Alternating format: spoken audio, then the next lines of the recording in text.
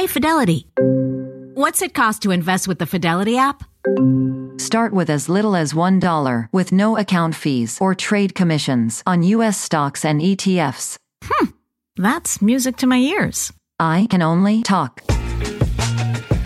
Investing involves risk, including risk of loss. Zero account fees apply to retail brokerage accounts only. $0 commission applies to online U.S. equity trades and ETFs and retail Fidelity accounts. Sell order assessment fee not included. Some account types and securities excluded. Details at fidelity.com/commissions. Fidelity Brokerage Services, LLC, member NYSE SIPC. Want to make Mom's day? Get to your Nordstrom Rack now and score amazing deals for Mother's Day, which is Sunday, May 12th. Find tons of gifts from only $30 at Nordstrom Rack. Fragrance, jewelry, luxury bags, activewear, beauty, and more. Save on Kate Spade New York, Stuart Weitzman, and Ted Baker London. Great brands, great prices. So shop your Nordstrom Rack store today and treat Mom to the good stuff from just $30.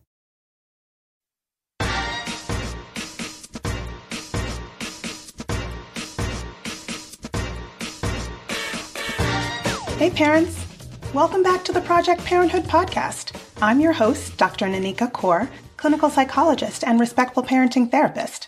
Each week, I'll introduce you to the same respectful parenting practices that I use to help parents repair and deepen connections with their children. You'll get tips for cultivating more parental self-compassion, more cooperation from your kids, and more joy, peace, and resilience in your relationship with them. I'm so excited to share today's episode with you. In this episode, I'm talking to Karen Daly, a therapist using mindfulness and the body in her work with clients. You're going to hear about how being aware of your body's response to what goes on in your internal and external environments can be helpful to your own self-regulation. You don't want to miss Karen's strategies for putting on your emotional brakes when things begin to feel overwhelming, so stick around until the end. Part of practicing respectful parenting is the ongoing journey of building your capacity to access your reserves of inner calm in the face of your child's big emotions, their behaviors that irritate you, and your own involuntary emotional reactions. One of the most common requests I get from new clients is to tell them how to get their parent rage to go from a 9.5 on the severity scale down to a 2 during moments of family conflict. The first thing I usually suggest is to get into the habit of attuning to your own body. Does your body feel one way when you're happy and one way when you're angry or when you're in the presence of someone else's anger? What about sadness? Your own, your partner's, or your child's? What sensation happens in your body all by itself? Surprisingly, learning to tune into your body's reactions in the moment can help you begin to understand your emotions, which in turn helps you modulate them when it's necessary to do so. To help us understand how this mind-body connection can be helpful to parents, I talked to Hakomi therapist Karen Daly, who uses mindfulness and awareness of the body in her work with clients. Karen's private practice in Northern California is called Many Rivers Healing. She is a licensed marriage and family clinician and is also in the process of becoming a certified Hakomi practitioner, while also enrolled in the Hakomi Teacher in Training program. Karen co-developed the Resilience Clinic at UCSF Benioff Children's Hospital's Primary Care Clinic, specializing in bringing caregivers and their children into a weekly circle that fostered deeper relationships and communication between them. The focus included neuroscience, mindfulness, crafting, outdoor experiences, and nutritious snacks, in addition to learning about how each of these experiences can be resources for the nervous system. Karen is a parent of an almost 25-year-old, and her loves, besides her wonderful daughter, are her plant and book babies, which she tends to daily. Here's my chat with Karen. I'm so excited that you're here to talk with us, Miss Karen Daly, about Hakomi and a little bit about how Hakomi therapy can be something that could be helpful to parents potentially. And so I wanted to sort of give parents a little bit of a taste of what Hakomi is and maybe how it could be helpful. I think that's great. I am so excited to be here. Let me just tell you, because parenting my 25-year-old has been one of the greatest things that I feel like I've ever done and had the privilege of doing. And no, was I perfect? Oh, heck no. So let's just kind of start off with a little bit about what Hakomi is, what kind of psychotherapy it is, and how it might be able to be helpful.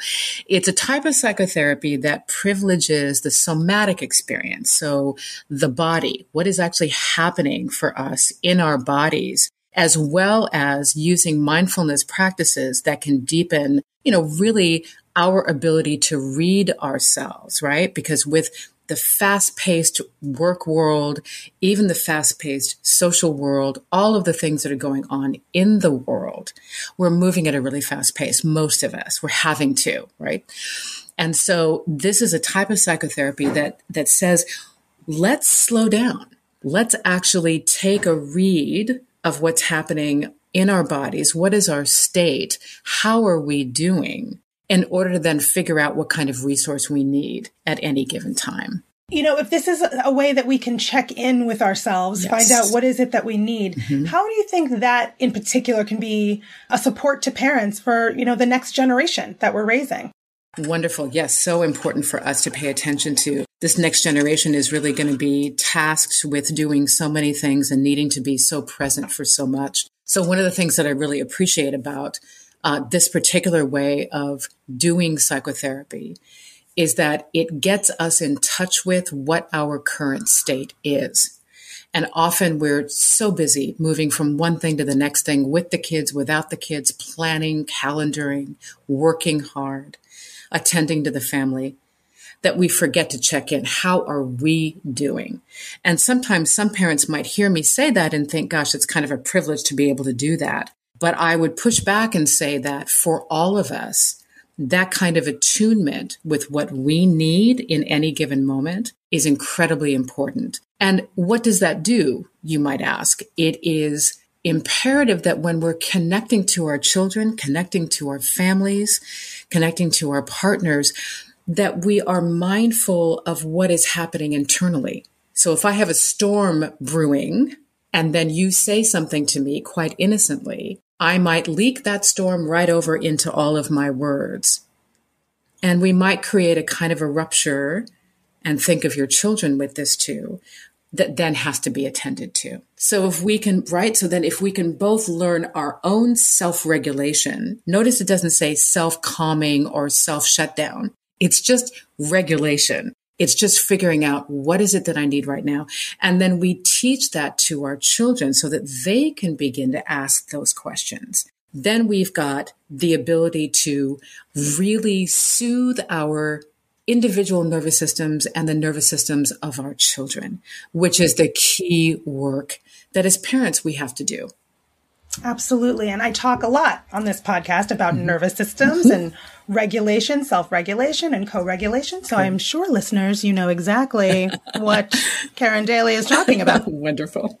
So I'm thinking about another thing in Hakomi. I, too, am training in Hakomi, and there's this talk of missing experiences. And I want to sort of explore with you, what a missing experience is, and common ones you might see, but also common ones that come up with parents specifically, those kinds of missing experiences and how that shows up in our parenting. What a great question. And the first thing that comes up for me is that there's a magical thing that can happen in therapy that we call the missing experience, where an individual, and I mostly work with adults now, but I would say adults from, 20 on up, where some sort of rupture might have happened relationally with their parents or within the family, that then while they are storytelling about their own experiences to me, there's a moment when I can offer something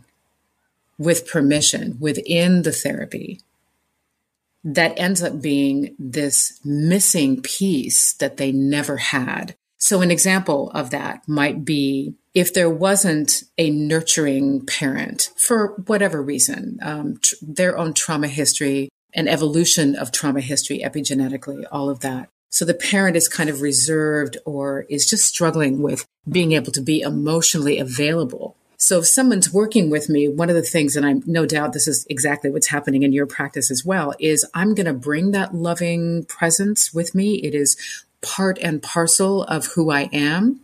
And funnily enough, I didn't actually have an emotionally available mother, but somehow got this from other family members. And so when I offer a context statement, which is the way we just name what's happening in the room, you can see a person's countenance just shift. They relax into something, their shoulders go down, and there's a feeling that they have been met at a deep, deep level that they had not been met at before. And then we want to promote more of those, right? Then there comes a time when the individual in therapy can actually say, yeah, here are 5 missing experiences, things that I did not get, that my soul needed, that my being needed, right? Not putting down the parent, just saying, this is where we were a mismatch, right? And then we seek to find opportunities for that to flourish within therapy. Now, as a parent, a kiddo may not have too many missing experiences during their young times. But what we do want to pay attention to, we want to be looking for how they're organized, because our children are not necessarily organized the way we are. My kiddo came out the chute, and she is an extrovert extraordinaire. I, despite the fact that I'm talking right now, am an introvert. And so I resource internally, and I nourish myself away from others. And she was constantly, mommy, mommy, mommy, mommy, mommy, mommy. And then can we, mommy, mommy? You get the idea. Mm-hmm. And so she's not organized in terms of the way she meets the world in the same way that I am. So what I had to do is I needed to attune myself, and this took time to recognize that she needed activities and my presence and my ability to play with her, all of this while I was single parenting. Mm-hmm. So I really had to step into this other space that was less comfortable for me in order to meet some of her social needs. And then I later taught her that mom's not quite wired the same way that you are. So let's get your friends to come over and let's figure out how to do that. Right.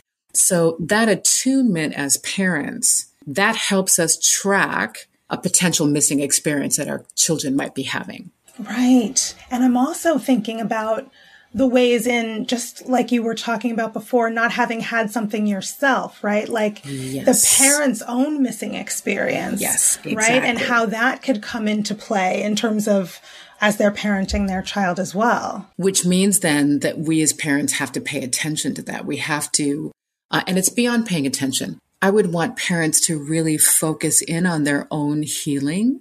And hopefully that's through therapy, but there are many other ways to do that. Just come into your own deep understanding of where your wounding is. I often say that none of us really, a lot of people say, oh, I had a great childhood. Awesome. That's good for you. And there are some people who definitely did. But the majority of us, who escapes childhood without some little ouch here and an ouch there? And that's I think right. It's important for us to figure out what were those ouches, what were those injuries that happened, and how are we attending to them now, and how do we not pass the same thing on generationally, right? How do we stop that? Something about what you're saying sort of identifying where our own injuries, our own wounds are, where those ouchy places are.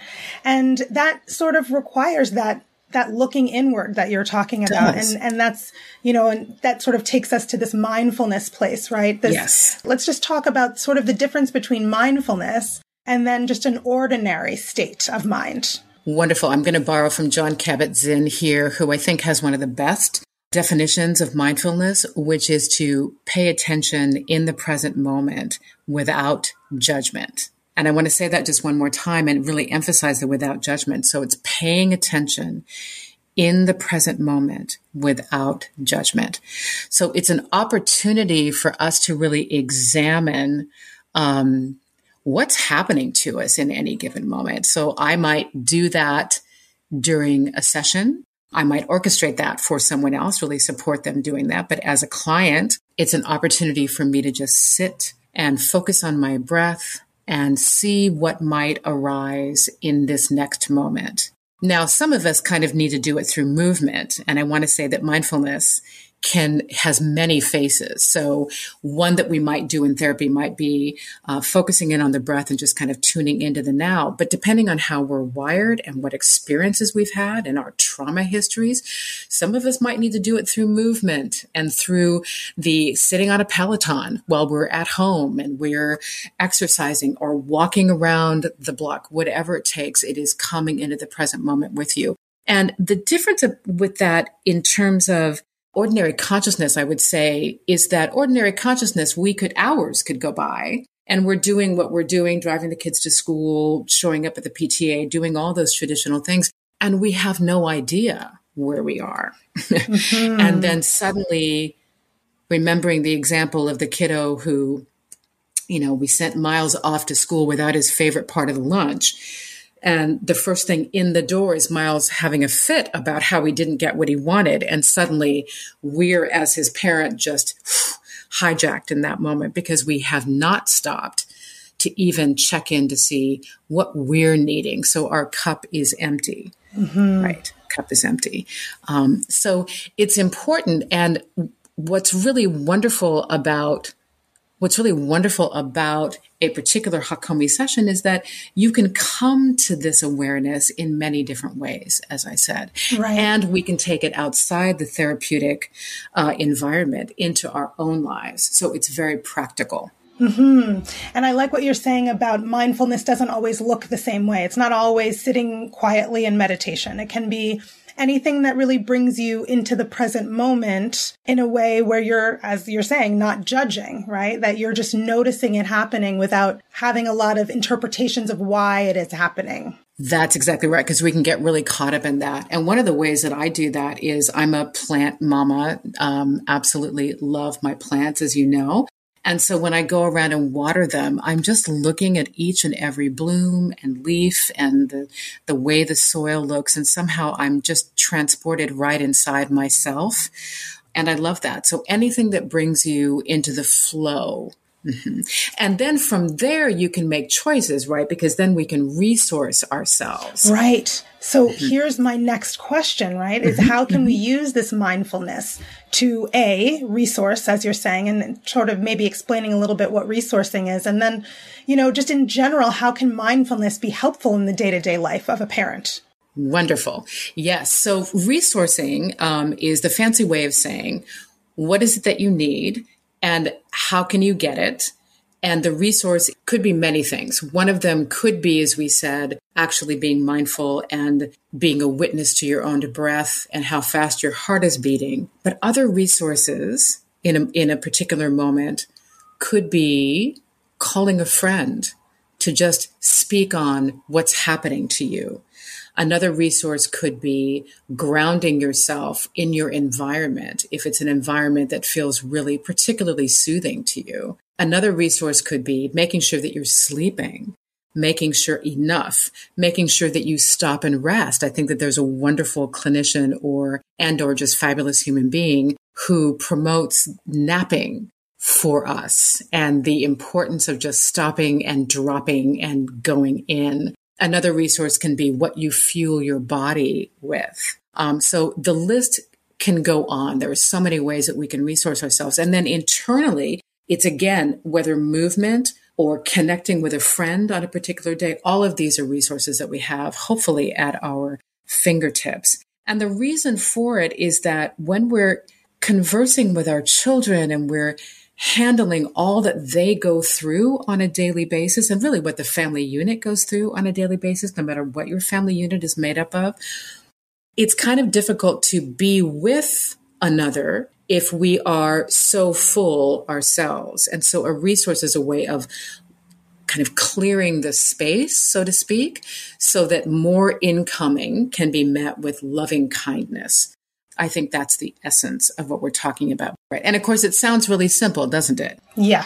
But it is a practice in and of itself. And I really want folks to know you don't just start off doing this right away and bada bing, you got it. Mm-hmm. You have to intentionally just keep practicing it. And then it becomes a part of your being.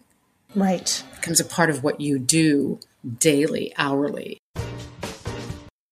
I talk a lot about practicing, right? The idea of it's one thing to know about various parenting strategies, right? But it's another thing to try to put something into action, to just practice it, even if you sort of muddle through and it doesn't really look like you think it's supposed to look or sound like it's supposed to sound. It's just, but you're just practicing. You're just sort of trying to figure out what your normal, everybody putting a parenting approach or a parenting tool into action doesn't necessarily look the same. You know, what does it look like for you? What does it sound like coming out of your mouth? And what does your particular kid need to hear? That's right. And really, you're talking about embodying the practice, right? So that it's really coming from you. And you're so right. It really depends on what your child needs to hear. And I love that you use the word muddled. It's like, please, everyone listening, muddle away. Just keep muddling away. We're not on the road to perfection. And if we think we are, then we're on the wrong road. We're just on the road to relating.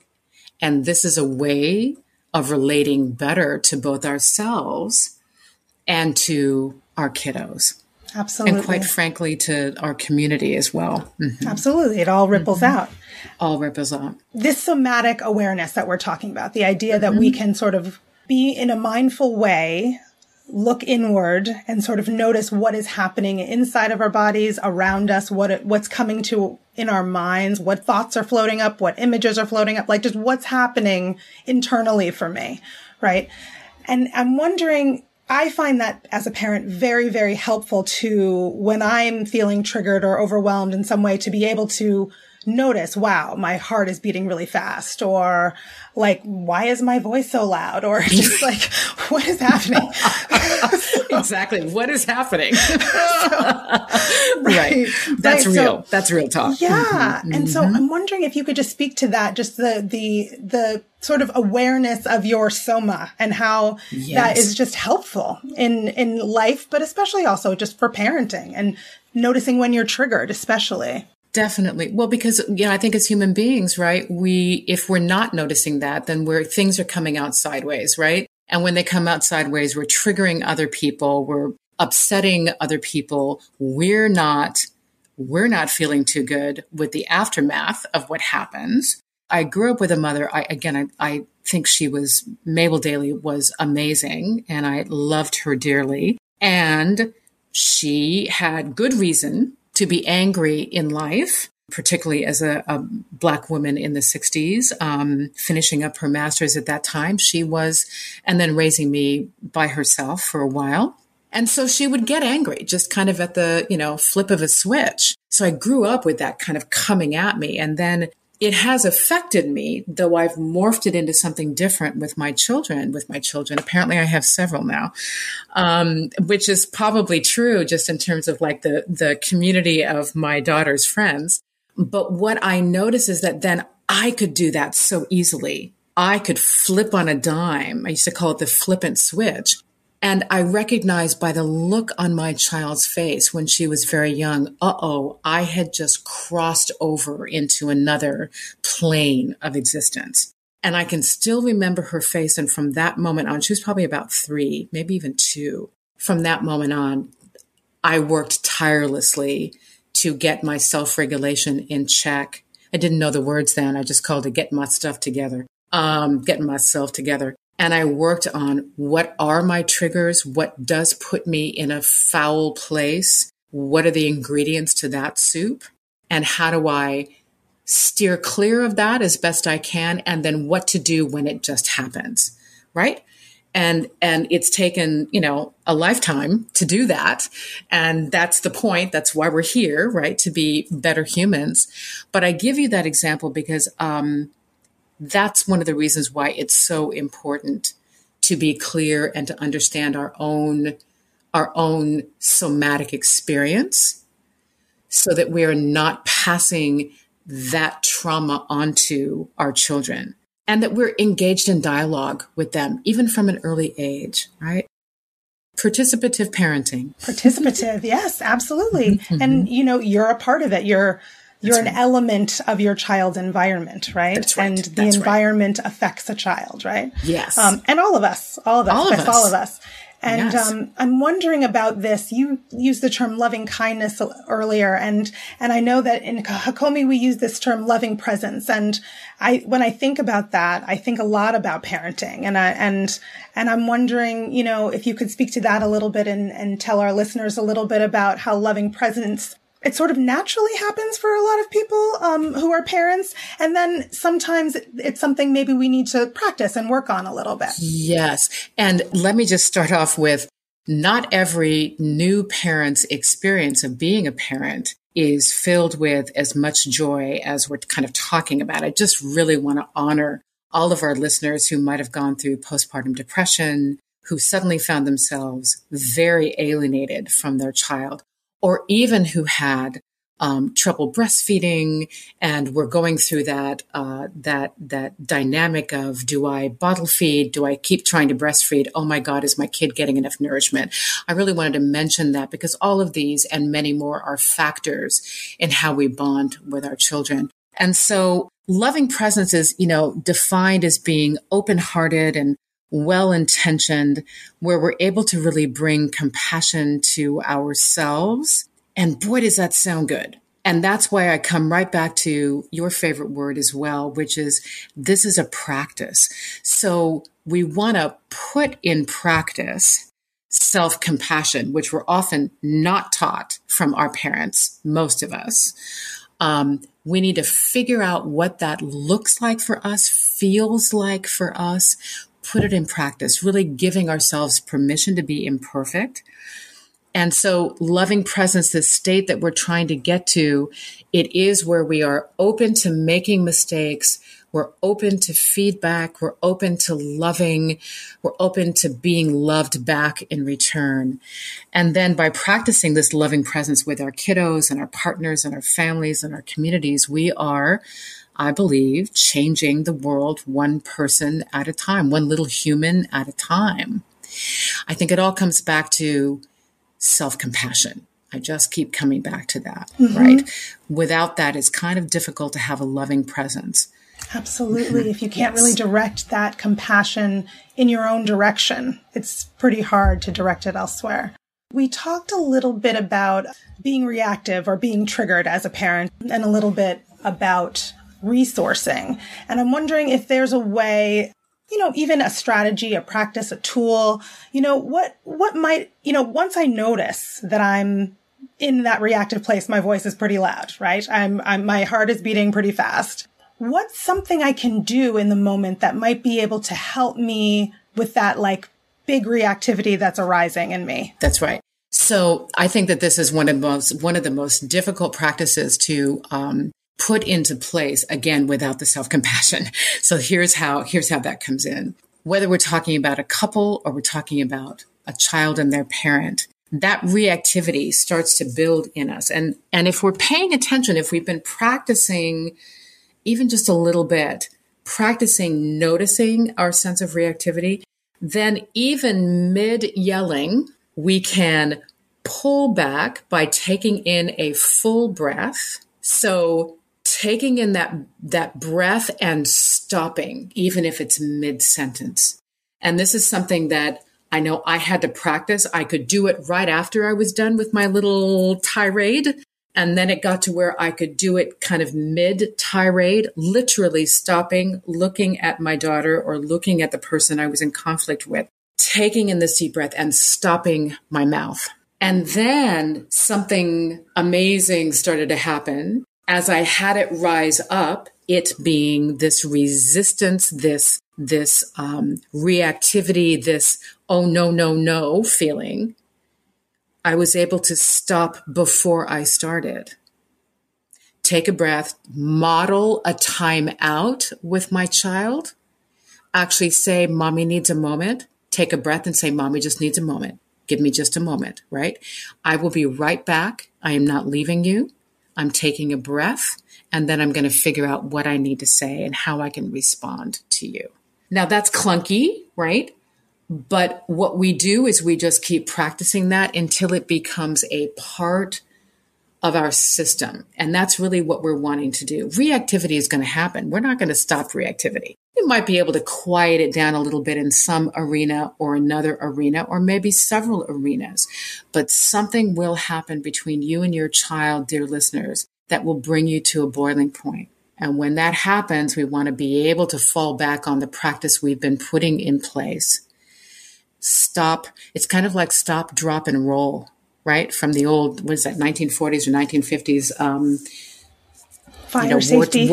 Exactly. Fire safety and war season of the 20s and the 30s. Yes, we're going through a history now. Stop, drop, and roll. Stop, drop into a sitting position if you need to, drop into yourself, into your psyche, into your soul, and then just roll with your breath. Play around with coming back. Sometimes it takes about 20, right? Neuroscientists will say it takes about 20 minutes for the cortex to come back online. So I want you to remember, right, everyone who's listening, that when we are that hijacked, we're actually not in control.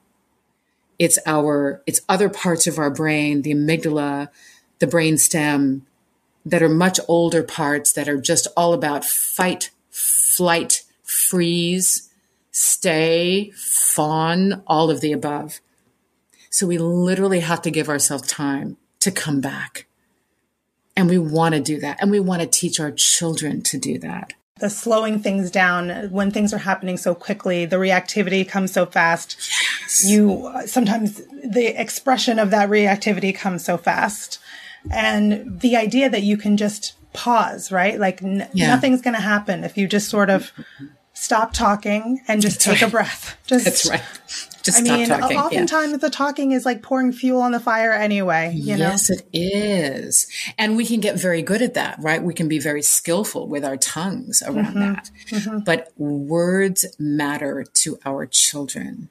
They matter to people, period. But since we're talking about parenting, they matter and they stay with that child. So we have to be vigilant and loving. When we're thinking about the somatic Hakomi itself and other somatic therapies, I'm thinking about the ways in which mental health is not as accessible to every person. And a lot of Black, Indigenous, people of color have a harder time accessing mental health treatment, support, counseling. And I'm wondering how you feel like therapies like this, somatic therapies in particular, can be particularly helpful for people who've historically been marginalized. Well, and this is why this needs to be so much more accessible than it is, because in feeling into disparities in terms of health, and in particular mental health, I'm greatly concerned about how the access has historically been so diminished. I'm also heartened by the fact, at least in California, we are working on creating steps to make that much less of a disparity, but it's still baby steps. So unfortunately, when someone is searching for a somatic therapist, you may or may not see someone listed on an insurance that specifically says that. But I, again, am heartened by the fact that this is happening more and more. And the reason why I think that this is so important, this particular modality and way of doing psychotherapy, is that it honors and centers the person in front of the therapist, if done well. It allows that person to connect once again, to their intuitive, indigenous, and body wisdom that has been colonized out of us. And so it is particularly important and helpful to reconnect with that. Really, it's a sense of power when we are connected in somatically. And so there's something very poignant about this. I know for me, having had, been in schools with psychotherapy, having, done my graduate work, it was when I had a teacher who came in and taught, actually a couple of them, Shirley Bar-Devere, Rob Fisher, who taught at John F. Kennedy University in California. When they came in and talked about the principles of Hakomi, the unity principle, which just basically means that it's more than this, but that we are all in this together in terms of working towards being the best humans we can be, that we honor that principle, organicity, that I as a client actually know something about myself that you, the clinician, may not know, and that you, the clinician, are supporting my unfolding, organicity. Nonviolence, my favorite one. Yes, we think about Gandhi, we think about Martin Luther King, but it's also nonviolence to ourselves. And that is the piece I want to link back to why we're even talking about all of this, is that, again, that sense of honoring our footsteps that have taken us to this part in our lives, meeting our children, right? Growing with our children. That all takes compassion and personal nonviolence to ourselves. And so for our BIPOC listeners, I just want to say, as BIPOC myself, we're working to make this more accessible. We want you to experience this, and stay tuned. I want to know if there's, any misconceptions that you think that people hold about somatic therapy, and it's like very woo, right? I was just going to say, I had a feeling you were going to say woo. Yeah, that's so California. What is it? Marin County hot tubs and peacock feathers, right? So let me just tell you, folks, this is based in neuroscience, and I think we often attribute this to being, as you said, sort of woo-woo. But if you, read or listen to any of the current neuroscientists, that, Dan Siegel and so many that are out there and accessible, we know that I think it's 80%. And let me just say, feel free to look this up, but I think it's 80% of our neurotransmitters, those building blocks to, it's serotonin, it's all of those chemicals that contribute to our state are actually located in our gut. This is a brand new piece, I think, in the last 10 years that we've been talking about. And so again, the mind-body connection is real. It's here. It's present. And for centuries, they've been separated. Well, we're not doing that anymore. And so that would be one of the myths I would like to clear up, that Hakomi therapy and other client-centered therapies and other somatic and body-based therapies, psychotherapies, are really treating the whole person, and therefore we can feel into our own wholeness and then bring that to our parenting. And that feels priceless to me. Yes. And as you say that, I also think to myself, similarly to what you said about self-compassion, this idea that knowing yourself as a whole person also helps you see your child as a whole person, right? Love that. Like yes. The more you know about your own internal workings, you realize, oh, wow, like everyone's got these internal workings, right? That's right. That's exactly even right. My child. Right? Even my child, exactly. Yes. And even me, right? Yeah, so good. So good. Absolutely. Thank you so much for having this conversation with me. I've been wanting pleasure. to have this conversation with you for a long time. Yes, you have, and I'm hoping that we're going to do more. That would be wonderful. I hope you enjoyed our conversation. You can find out more about Karen Daly by heading to the link in the show notes. You can learn more about my work with parents at www.brooklynparenttherapy.com and on Instagram at BKParents. That's BKPARENTS. If you have more questions about mindfulness, somatic therapies, or any other parenting questions or stories, leave me a message at 646-926-3243. And be sure to let me know if it's okay to use your voice on the show, or send an email to parenthood@quickanddirtytips.com. And don't forget to subscribe to Project Parenthood on Apple Podcasts, Spotify, or wherever you listen to podcasts. Catch you next week. Project Parenthood is a quick and dirty tips podcast. It's audio engineered by Dan Feierabend with script editing by Adam Cecil. Our podcasting and advertising operations specialist is Morgan Christensen. Our assistant manager is Emily Miller. Our marketing and publicity assistant is Davina Tomlin. And our intern is Brendan Pica. That's all for this episode. Catch you next week.